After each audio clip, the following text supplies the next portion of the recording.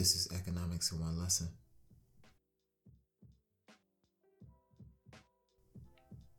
By Henry Hazlitt. We're in Chapter 5. Taxes discourage production.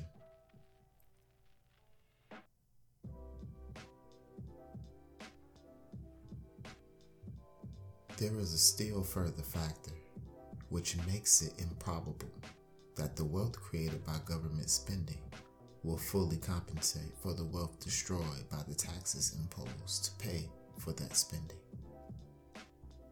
It is not a simple question, as so often supposed, of taking something out of the nation's right-hand pocket to put it into its left-hand pocket. The government spenders tell us, for example, that if the national income is $200 billion, they are always generous in fixing this figure.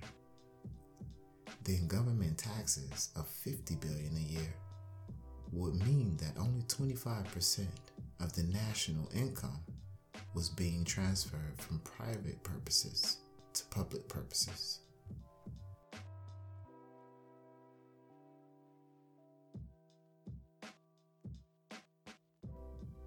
This is to talk as if the country were the same sort of unit of pooled resources as a huge corporation, and as if all that were involved were a mere bookkeeping transaction.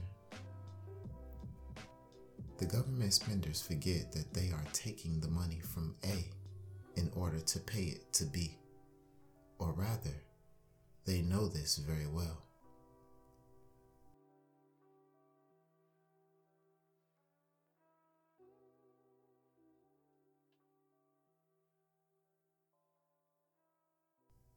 But while they dilate upon all the benefits of the process to be,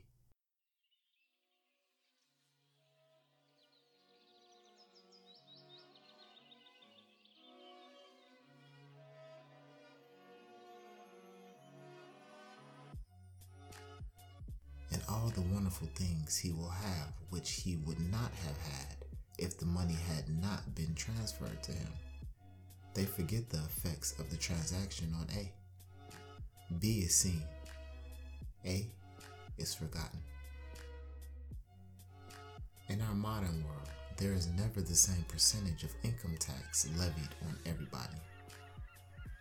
The great burden of income taxes is imposed on a minor percentage of the nation's income. And these income taxes have to be supplemented by taxes of other kinds. These actions inevitably affect the actions and incentives of those from whom they are taken.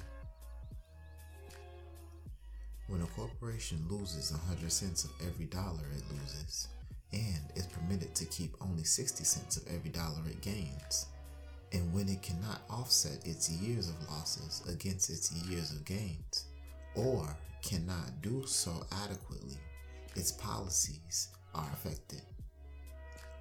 It does not expand its operations, or it expands only those attended with the minimum of risk.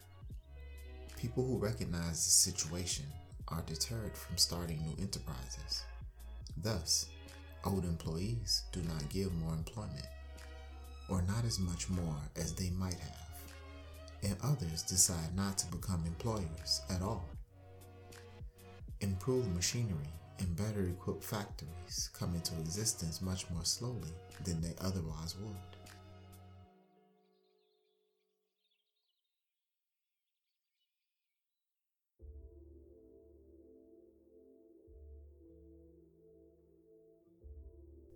The result in the long run is that consumers are prevented from getting better and cheaper products, and that real wages are held down.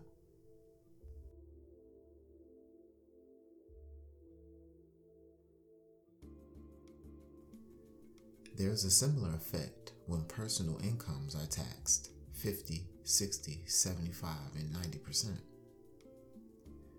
People begin to ask themselves, why they should work 6, 8, or 10 months of the entire year for the government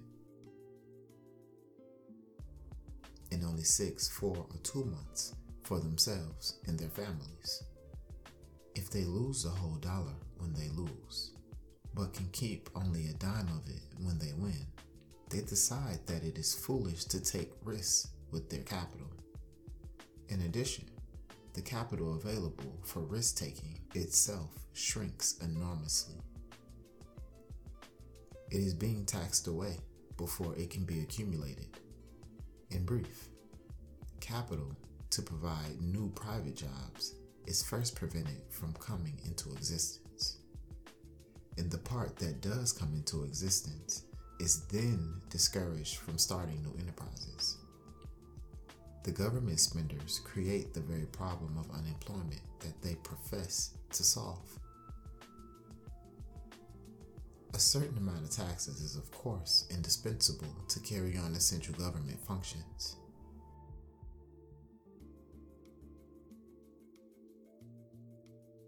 Reasonable taxes for this purpose need not hurt production much.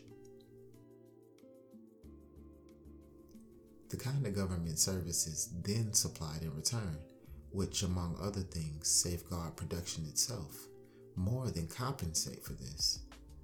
But the larger the percentage of the national income taken by taxes, the greater the deterrent to private production and employment.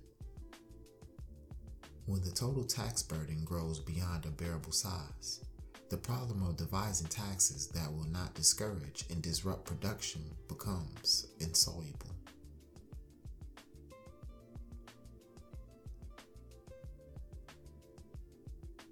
That's the end of chapter 5. Next time we'll be in chapter 6.